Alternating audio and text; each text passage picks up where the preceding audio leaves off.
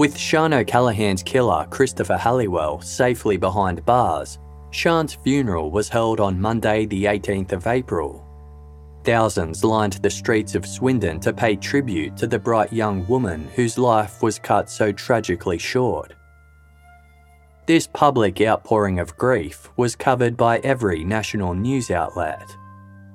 Sian's mother, Elaine, could hardly believe her eyes when she saw the crowds of people who had gathered for her daughter.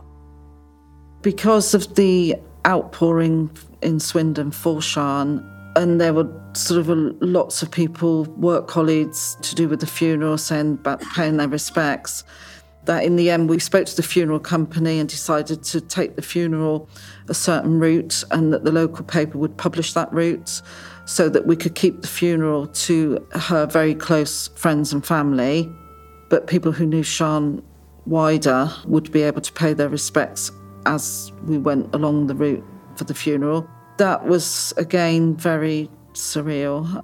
At first, leaving the house, there weren't people, but as we got into Old Town, all of a sudden we could then see people lining the streets. People were throwing flowers at the cars. I was in the car with Sian's father, and I remember saying, all this is for Sian. All these people wanted to do this for Sian. Look at what our daughter, how all these lives she's touched. And on the dark day of his sister's funeral, for Sian's brother Liam, the crowds of people felt somehow uplifting. So that morning, I suppose, difficult seeing the coffin and also the flowers arranged. But yeah, the actual procession itself, seeing people actually lining the streets. Because I suppose everything we had seen beforehand was all through the TV. So we'd seen people turning up to go on coaches to go to Savernake Forest. We'd seen, our own press statement. We'd seen the lanterns, or I've seen that firsthand, but a lot of the family had only seen that through the TV. But to actually see firsthand people throwing flowers, reacting, made it more real as well. It was kind of like a feeling that Sian had touched so many people's lives that they felt that it could have been the girl next door, or it could have been their daughter, or it could have been... Yeah, and I think that's why it especially moved people, and it was just lovely to see people's warmth, and it provided quite a lot of strength to the family as well, so...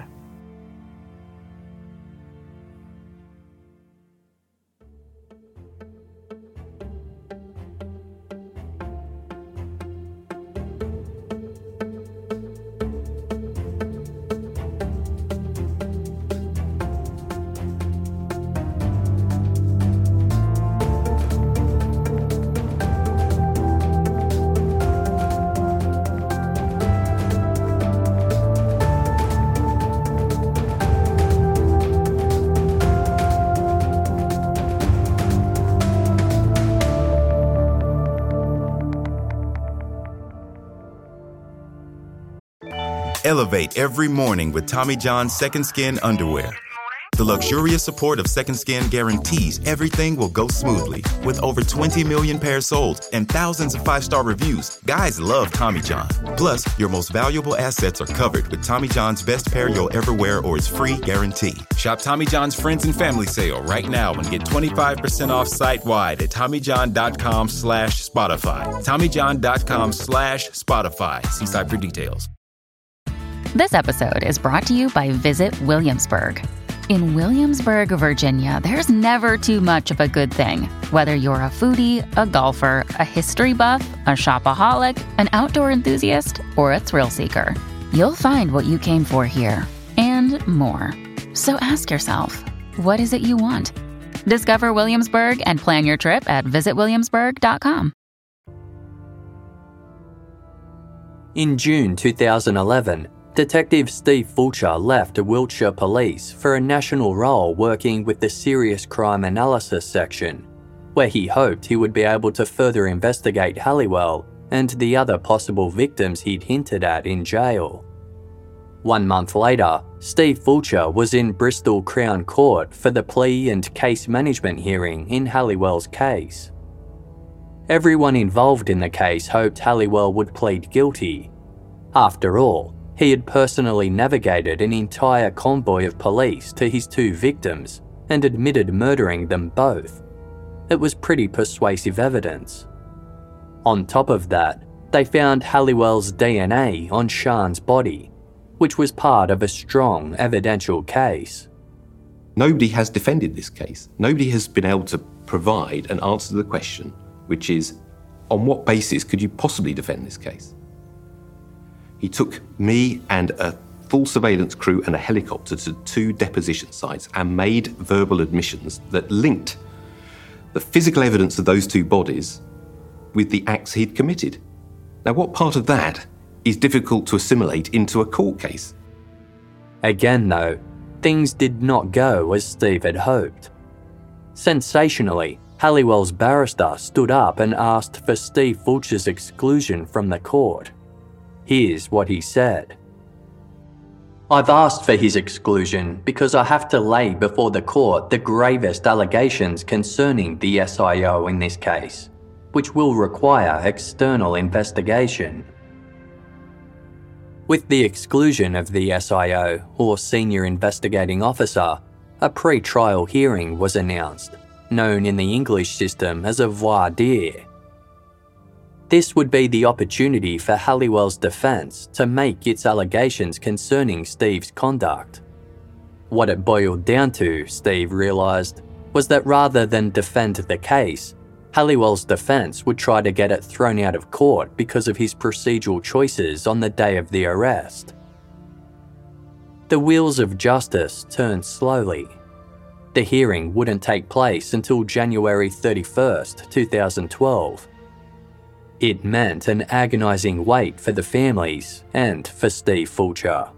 So, of course, from June until the voir dire, which was 6, nearly 7 months later, my life was riven with torment. Because you've got to bear in mind, I couldn't get legal advice myself. I asked for it time and time again. I wanted a lawyer to say, look, this is what I've done for these reasons. But the hierarchy in the police force declined that. Because I was a bound witness in the case, I couldn't speak as an SIO normally would with the prosecuting counsel, Ian Laurie. And so we're left with the nonsense of turning up in court 7 months later with an uncertain line that I'm to take other than simply telling the truth. Whereas quite obviously it should have had legal advice put in there directly to me to say, well, actually, am I right or am I wrong in terms of what I did under PACE? Given the fundamental law is far more significant than the Police and Criminal Evidence Act, which is the Human Rights Act, which is a universally applicable right to life attributable to Sian O'Callaghan. And you can't square that circle under these circumstances. So it was hell, is the short answer. That 7-month period was very, very dark indeed, because I knew what the issue was, and it was as if everybody else had... well, I don't think they actually understood what this issue was. They just weren't bright enough to understand where this case had to go. There's only one place it could go, because you've got a double murder. You can't envisage a British court releasing Halliwell, given that the fact of his guilt was unequivocal. That was never in contest. So there's only one place it can go, and that is to try to destroy me as an individual, which is exactly what happened. When the big day finally came around, Steve went to Bristol Crown Court as a bound witness, ready to give his version of events. 1 week had been booked for the proceedings, so he knew he was likely to have to testify for some time. Sian's family were there as well. Her mother, Elaine, describes how the family first learnt that the arrest of their daughter's killer might have been questionable. I recall there being a brief hearing in July. Basically, it was to determine whether the confession could be admissible at trial in court. That was what the 4 days were about. And having a discussion in the side rooms, and I believe Steve was there, and Steve alluding to the fact that there were going to be questions that had to be answered, But we were always reassured by the legal team that they had so much forensic evidence for Sian that it was just kind of something they had to get through. But really the first we started to realise that Halliwell had been refused to go to the police station, was taken to Barbary Castle, all that side of it, first we heard about it was in that 4-day hearing. And I think it's safe to say we were all quite taken aback because we didn't know that had happened. We knew an interview had taken place, and a special interview, an urgent interview, but we didn't know under what conditions. We didn't know that had involved him being taken somewhere else and any breaches of any laws being broken, cautions not being given and solicitors refused. We found out about all of that was during that 4-day hearing. It was hard for the family to witness the police officer who had found their daughter being grilled on the witness stand in court. I felt that the day and a half that he was on the stand, it was extremely difficult to watch him being grilled like that. Yeah, it was. But at the same time, then finding out that cautions weren't used and he wasn't taken to a police station, wasn't given access to a solicitor, I could also see that that's questionable as well. So I can... It's hard. It's a real difficult one because morally, I don't think there's any question over Steve doing what I think any family member would want an officer to do for them and for their family. But at the same time, I could also understand the legal ramifications of it as well. They were trying to establish whether, first of all, oppression had been used against Halliwell, and also to establish if he received his legal rights to a solicitor and that he was cautioned correctly by police guidelines. Initially, before it, we were kind of led to believe that, this is going to be a lot of almost sort of discouraged from going, I would say. But because we didn't understand what they were getting at, we felt that we had to go to try and understand what it was that was causing such a problem. And I think it's fair to say those people that went from the family, for myself, if I hadn't have gone to those 4 days, would have found that quite difficult hearing that secondhand. But being there for the 4 days has helped me understand exactly what went on, why there was the legal complexities attached to it. It was incredibly difficult. It probably took the same time again to get over it afterwards. And it was very difficult watching Steve up on the stand for a day and a half being grilled without breaks and things. It was very, very difficult. The defence team's main argument was that the confessions Halliwell had made on the day of his arrest were obtained outside the rules. They did not comply with the PACE guidelines. As a consequence, Halliwell's barrister argued they were not admissible evidence in court. He grilled Steve over 2 days about his actions. I always knew that was going to happen.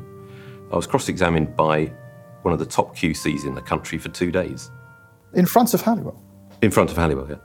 And Richard Latham, I hold him in a great deal of respect because he's actually very good at what he does.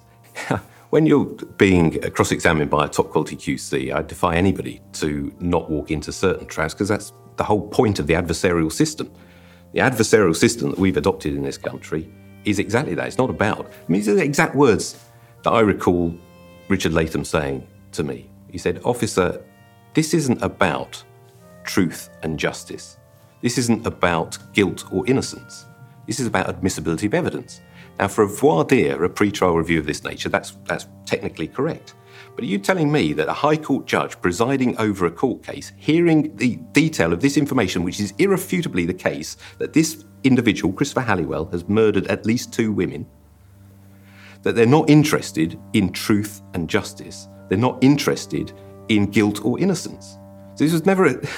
the idea you could extract those notions from a meaningful court process is, in my view, utterly ridiculous. In a nutshell, these are the issues Latham focused on. First, there was the fact Steve had breached Pace on multiple accounts, ignoring Halliwell's requests to be given a solicitor and to be taken back to a police station, and choosing not to properly caution him. Secondly, he argued that in essence Steve's behaviour amounted to a form of coercion, and it was the coercion that had induced the confessions.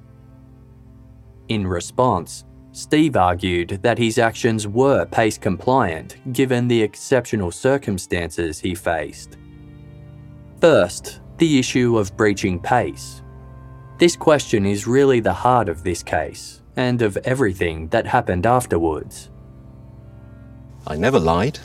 I explained to the court and courts that followed exactly what I did, why I did it, the imperative that I was faced with. The Police and Criminal Evidence Act Codes of Practice requires a police officer, on making an arrest, to take that individual into custody, to provide a lawyer, and to only question under caution. Fully aware of that.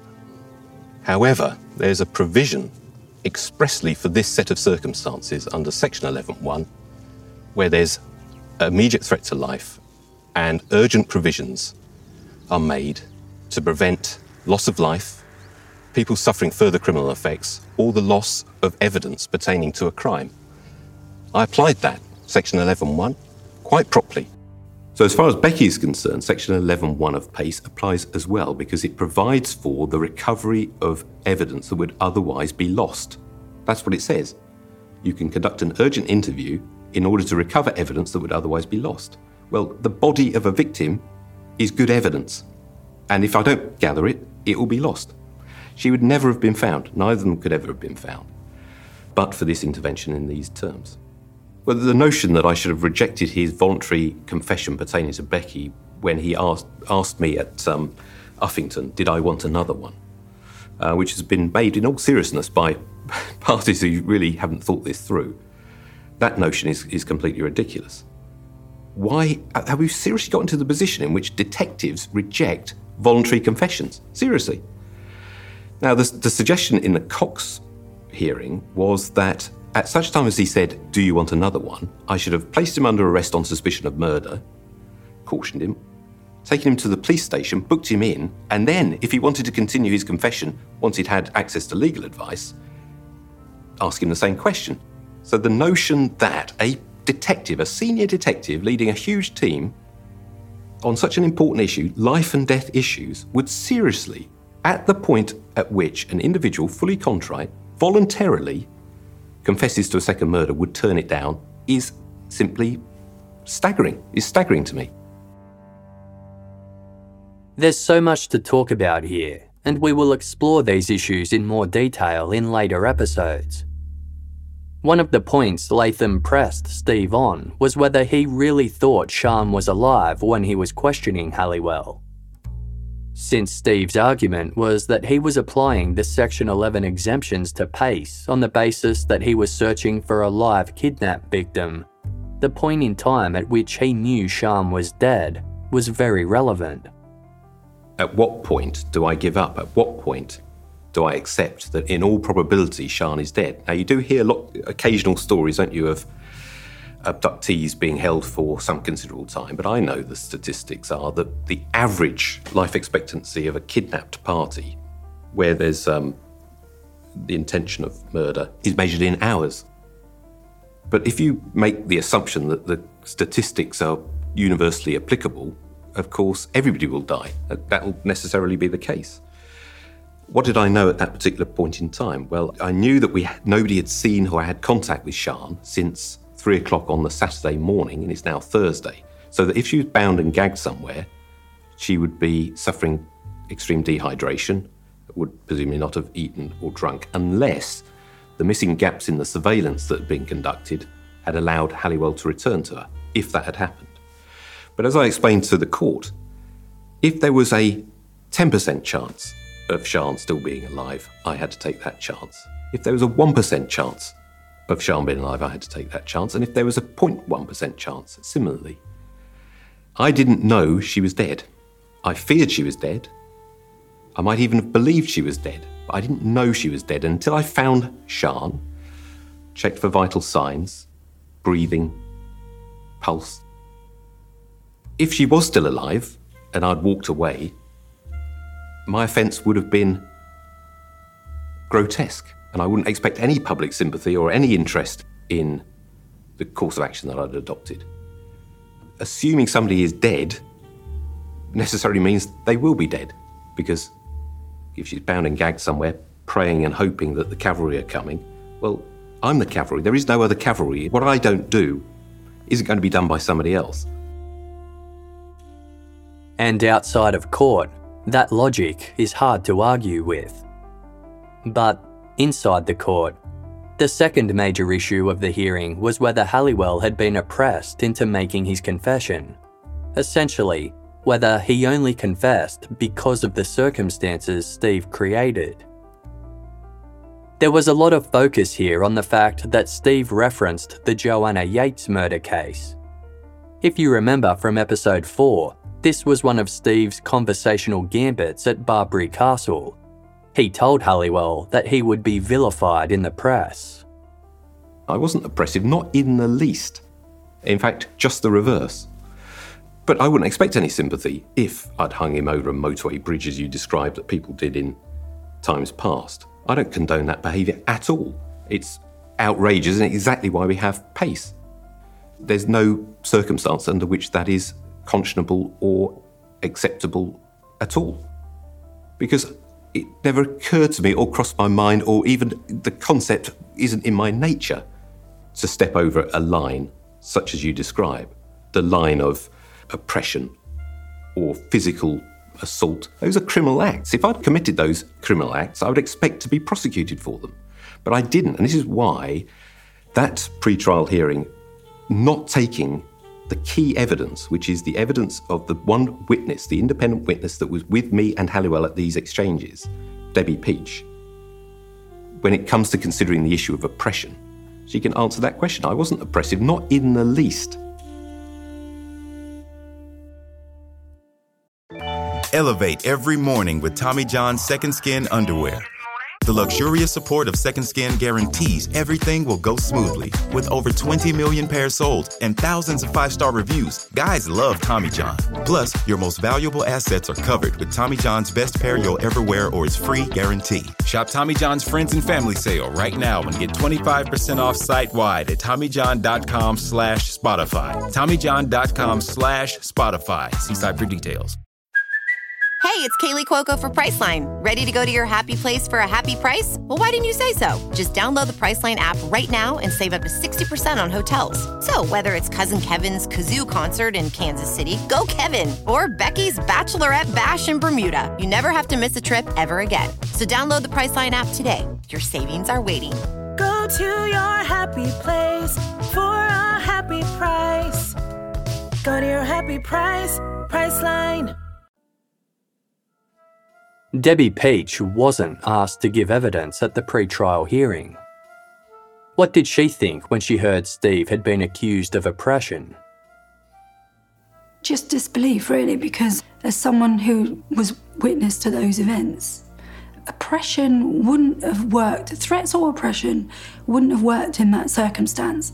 Halliwell was very self-possessed. He was totally controlled. He was not a frightened person at all. He knew exactly what was going on, and to have threatened Halliwell or used any kind of strong reaction against him to elicit any information in that kind of way just wouldn't have worked. It would have immediately put the shutters up, is my opinion, having been witness to that event. From my point of view, standing very close to both of them, and whilst I couldn't hear everything that was being said, they both seemed very in control. This wasn't an emotional outburst or outpourings. They were very calm, both of them. This was a very evenly spoken conversation between the pair of them, and I couldn't see any evidence of oppressive conduct. It seemed like common sense that Debbie Peach be asked to give evidence at this stage. But common sense and the law don't always work hand in hand. I wasn't asked to give evidence at the pre-trial hearing. It would have been nice to have been asked to give evidence because it seemed to all hang on the admissibility of the confession evidence and whether or not Steve Fulcher was oppressive. And I'd have been able to say that Steve Fulcher wasn't oppressive. And I think, had he been oppressive, Halliwell himself would have made the point. And perhaps through his own solicitor, there would have been a very quick and early charge of oppressive conduct, but that never came, simply because it was a very well-conducted, evenly paced talk between two individuals to elicit some information. At the end of the day, judges are there to judge. Had Steve's actions made it impossible for a jury to know of Halliwell's confession? It was for Justice Cox to weigh up and decide at her discretion. As Steve points out, there's a world of difference between permissibility and admissibility. There's been a fundamental error throughout this process, which is that the great and the good, senior police officers, the IPCC, and others have conflated permissibility with admissibility. Now, what I did is permissible under Section 11.1 of PACE. Whether it's admissible is a matter for a judge presiding over the circumstances. Breaching Code C of PACE does not in and of itself automatically render confessions inadmissible. It doesn't. But it will be a factor that a judge will consider as to whether or not they should admit that evidence. In the end, Justice Cox found in effect against Steve. She ruled that he had been oppressive. I'll quote the ruling here for clarity. For the reasons given in my ruling and in respect of Section 76, I do not accept the submission that what happened in this case had no impact upon this defendant or caused him no disadvantage. These were indeed significant and substantial breaches of the codes, in circumstances deliberately designed to persuade the defendant to speak.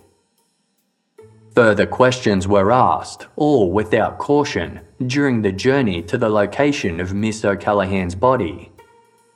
Admissibility of this evidence would have such an adverse effect on the fairness of the proceedings that it ought not to be admitted.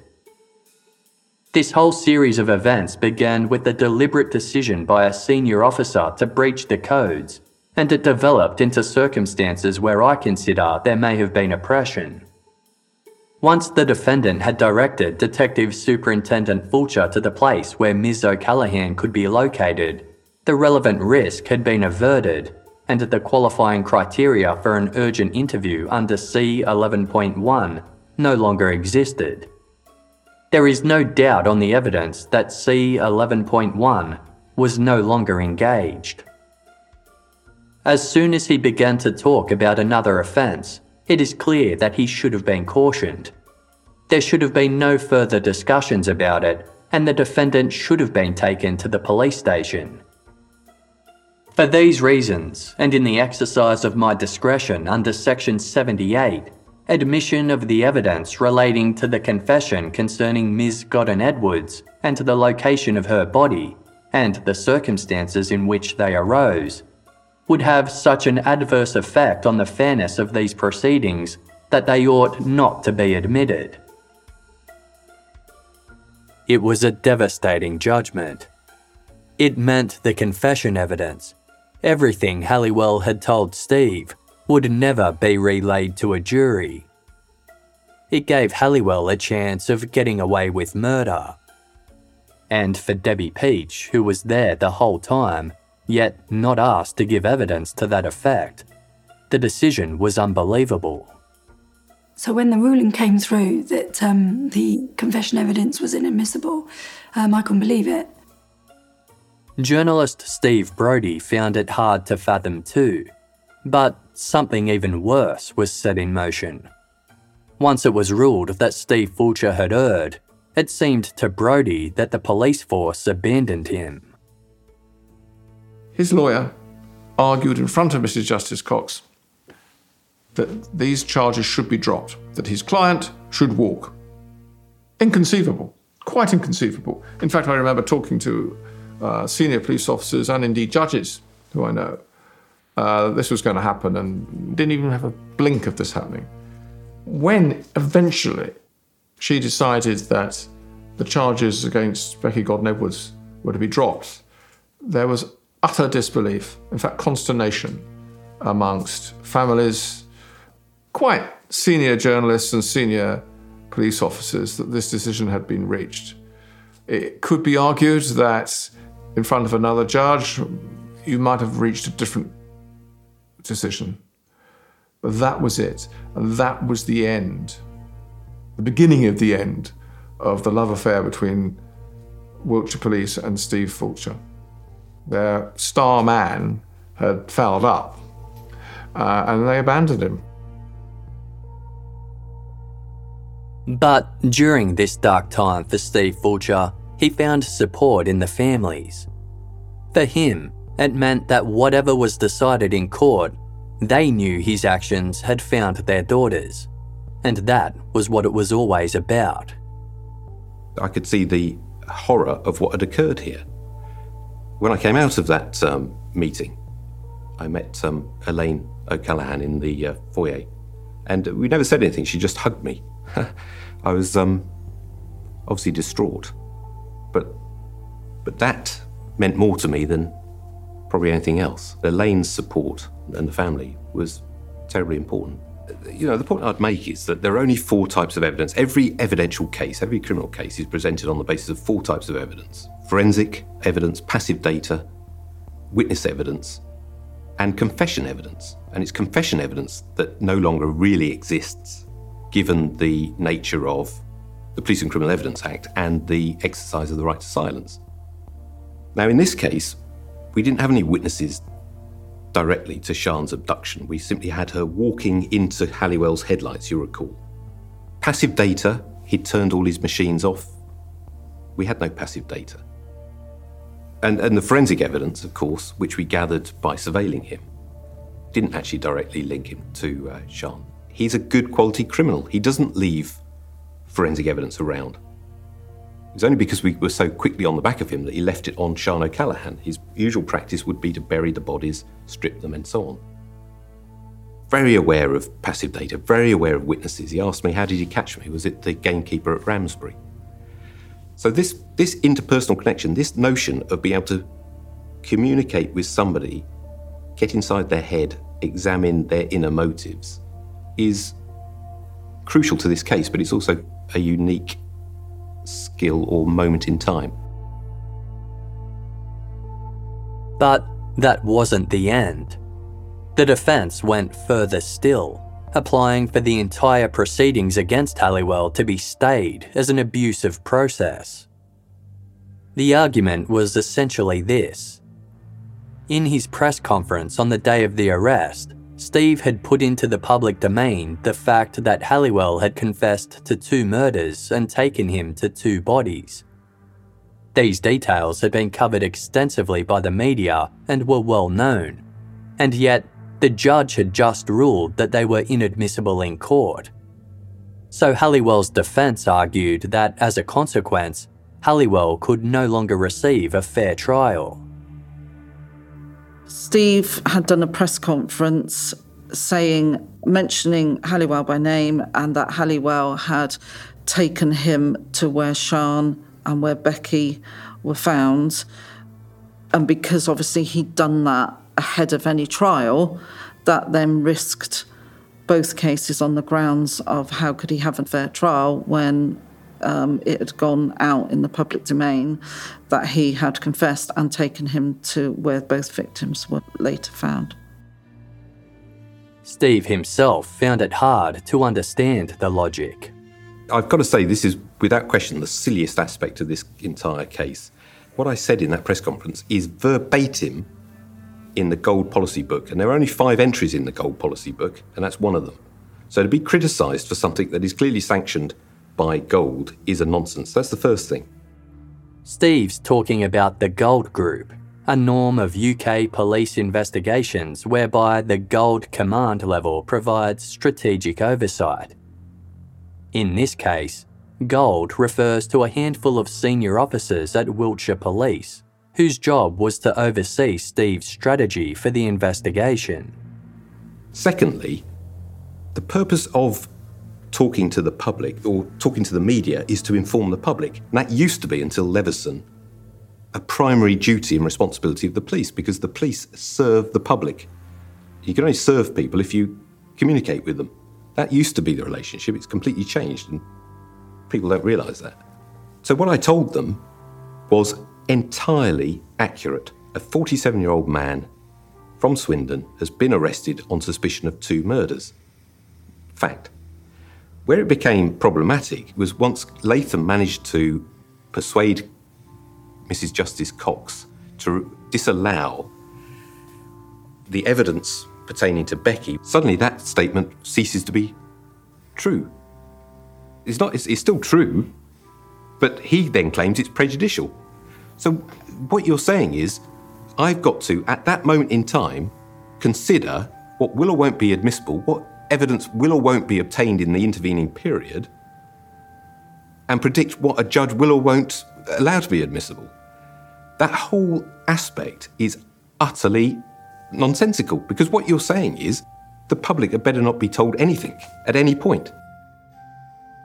Eventually, the judge dismissed the application, but moved the trial to Preston as a safeguard against the defence's objections. It still made things harder for the family. Sian's mum, Elaine, explains.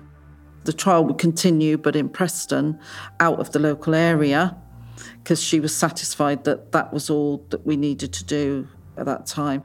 I didn't overly lose faith in, because Halliwell was already behind bars and had confessed, even though it was inadmissible, but obviously the judge knew that. I didn't have any doubt that she would just declare an unfair trial and he would walk free. I never thought for a second that would happen. But it still didn't mean that that caused a great deal of concern that potentially that could have happened. For Sian's brother, Liam, it was tough to see Steve Fulcher put through the ringer, given everything he'd done. The things that I sort of struggled with was the fact that Fulcher wasn't given a little bit more respect as a senior officer. You know, the chance to maybe go for a break, get a glass of water, compose himself, come back to the stand.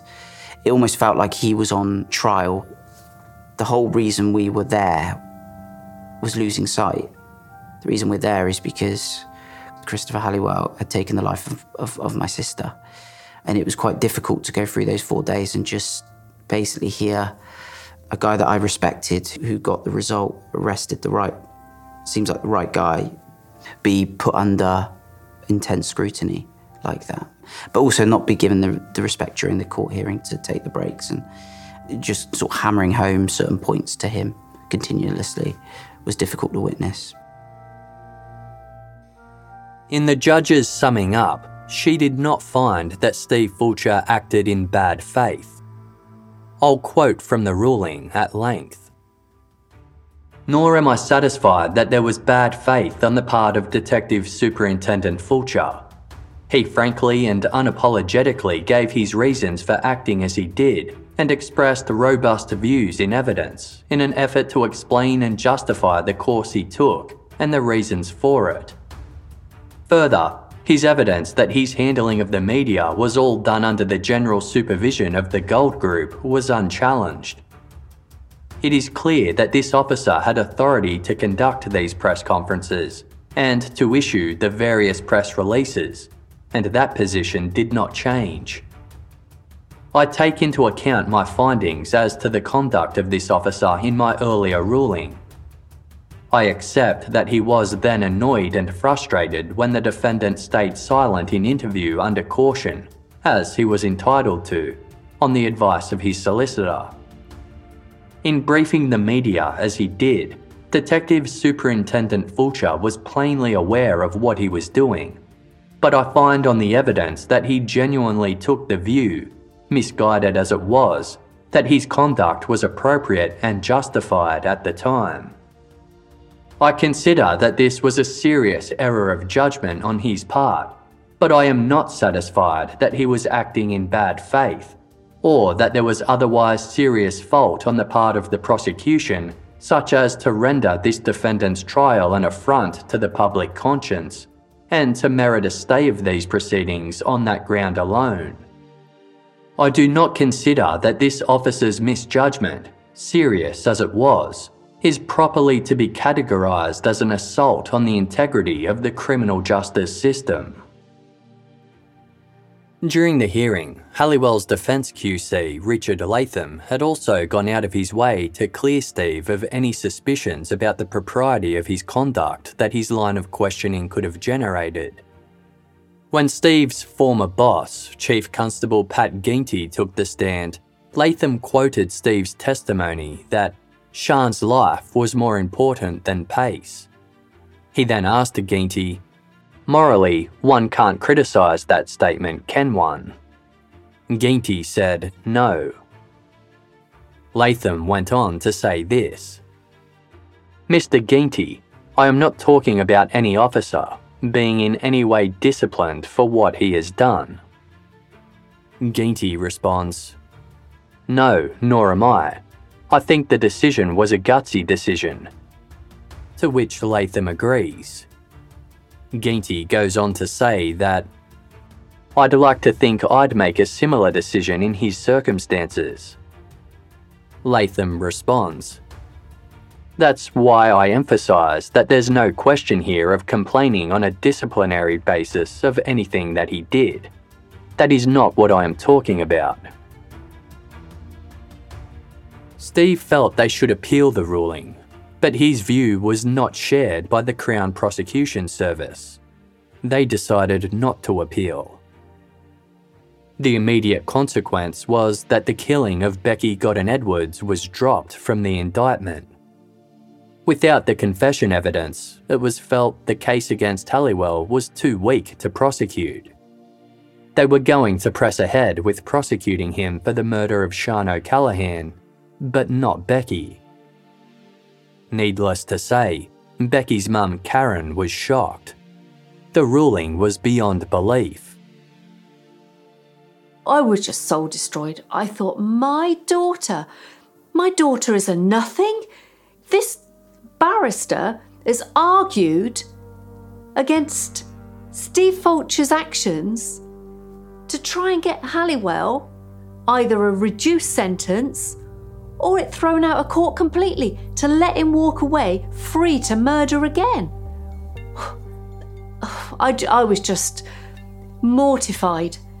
And our barrister had actually told us that about 10 minutes before I went in to hear it from the judge.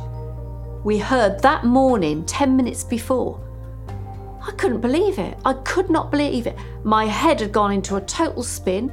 I remember having a panic attack, trying to control myself, trying not to make a show of myself.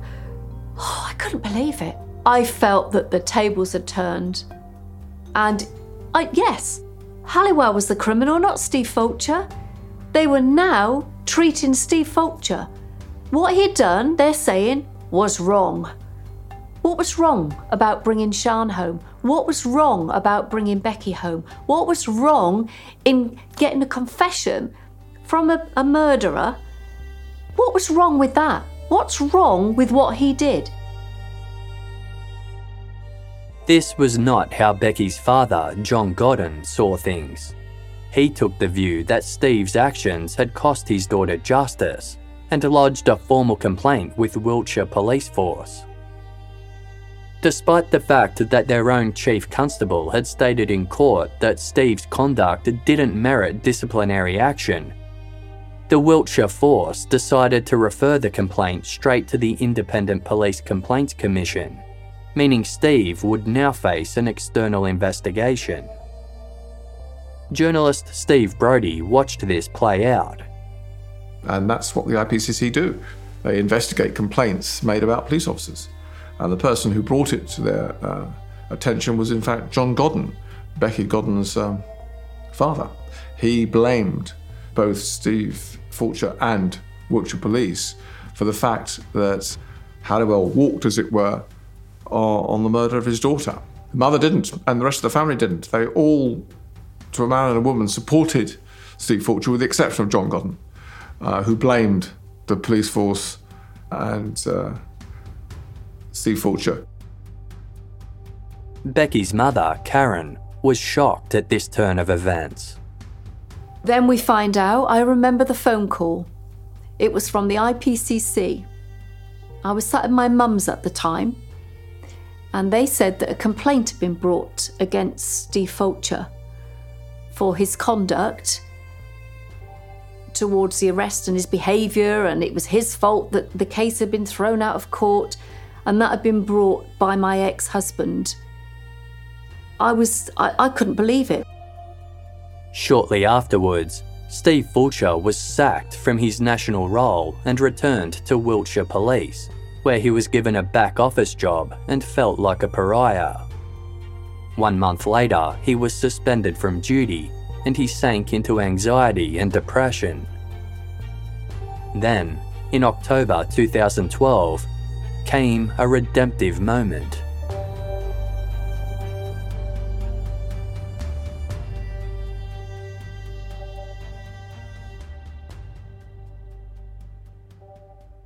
On the next episode of The Detective's Dilemma. I said, that man brought my daughter home. It had very emotive language in it, as if it was designed to shock. I think our justice system has gone absolutely berserk.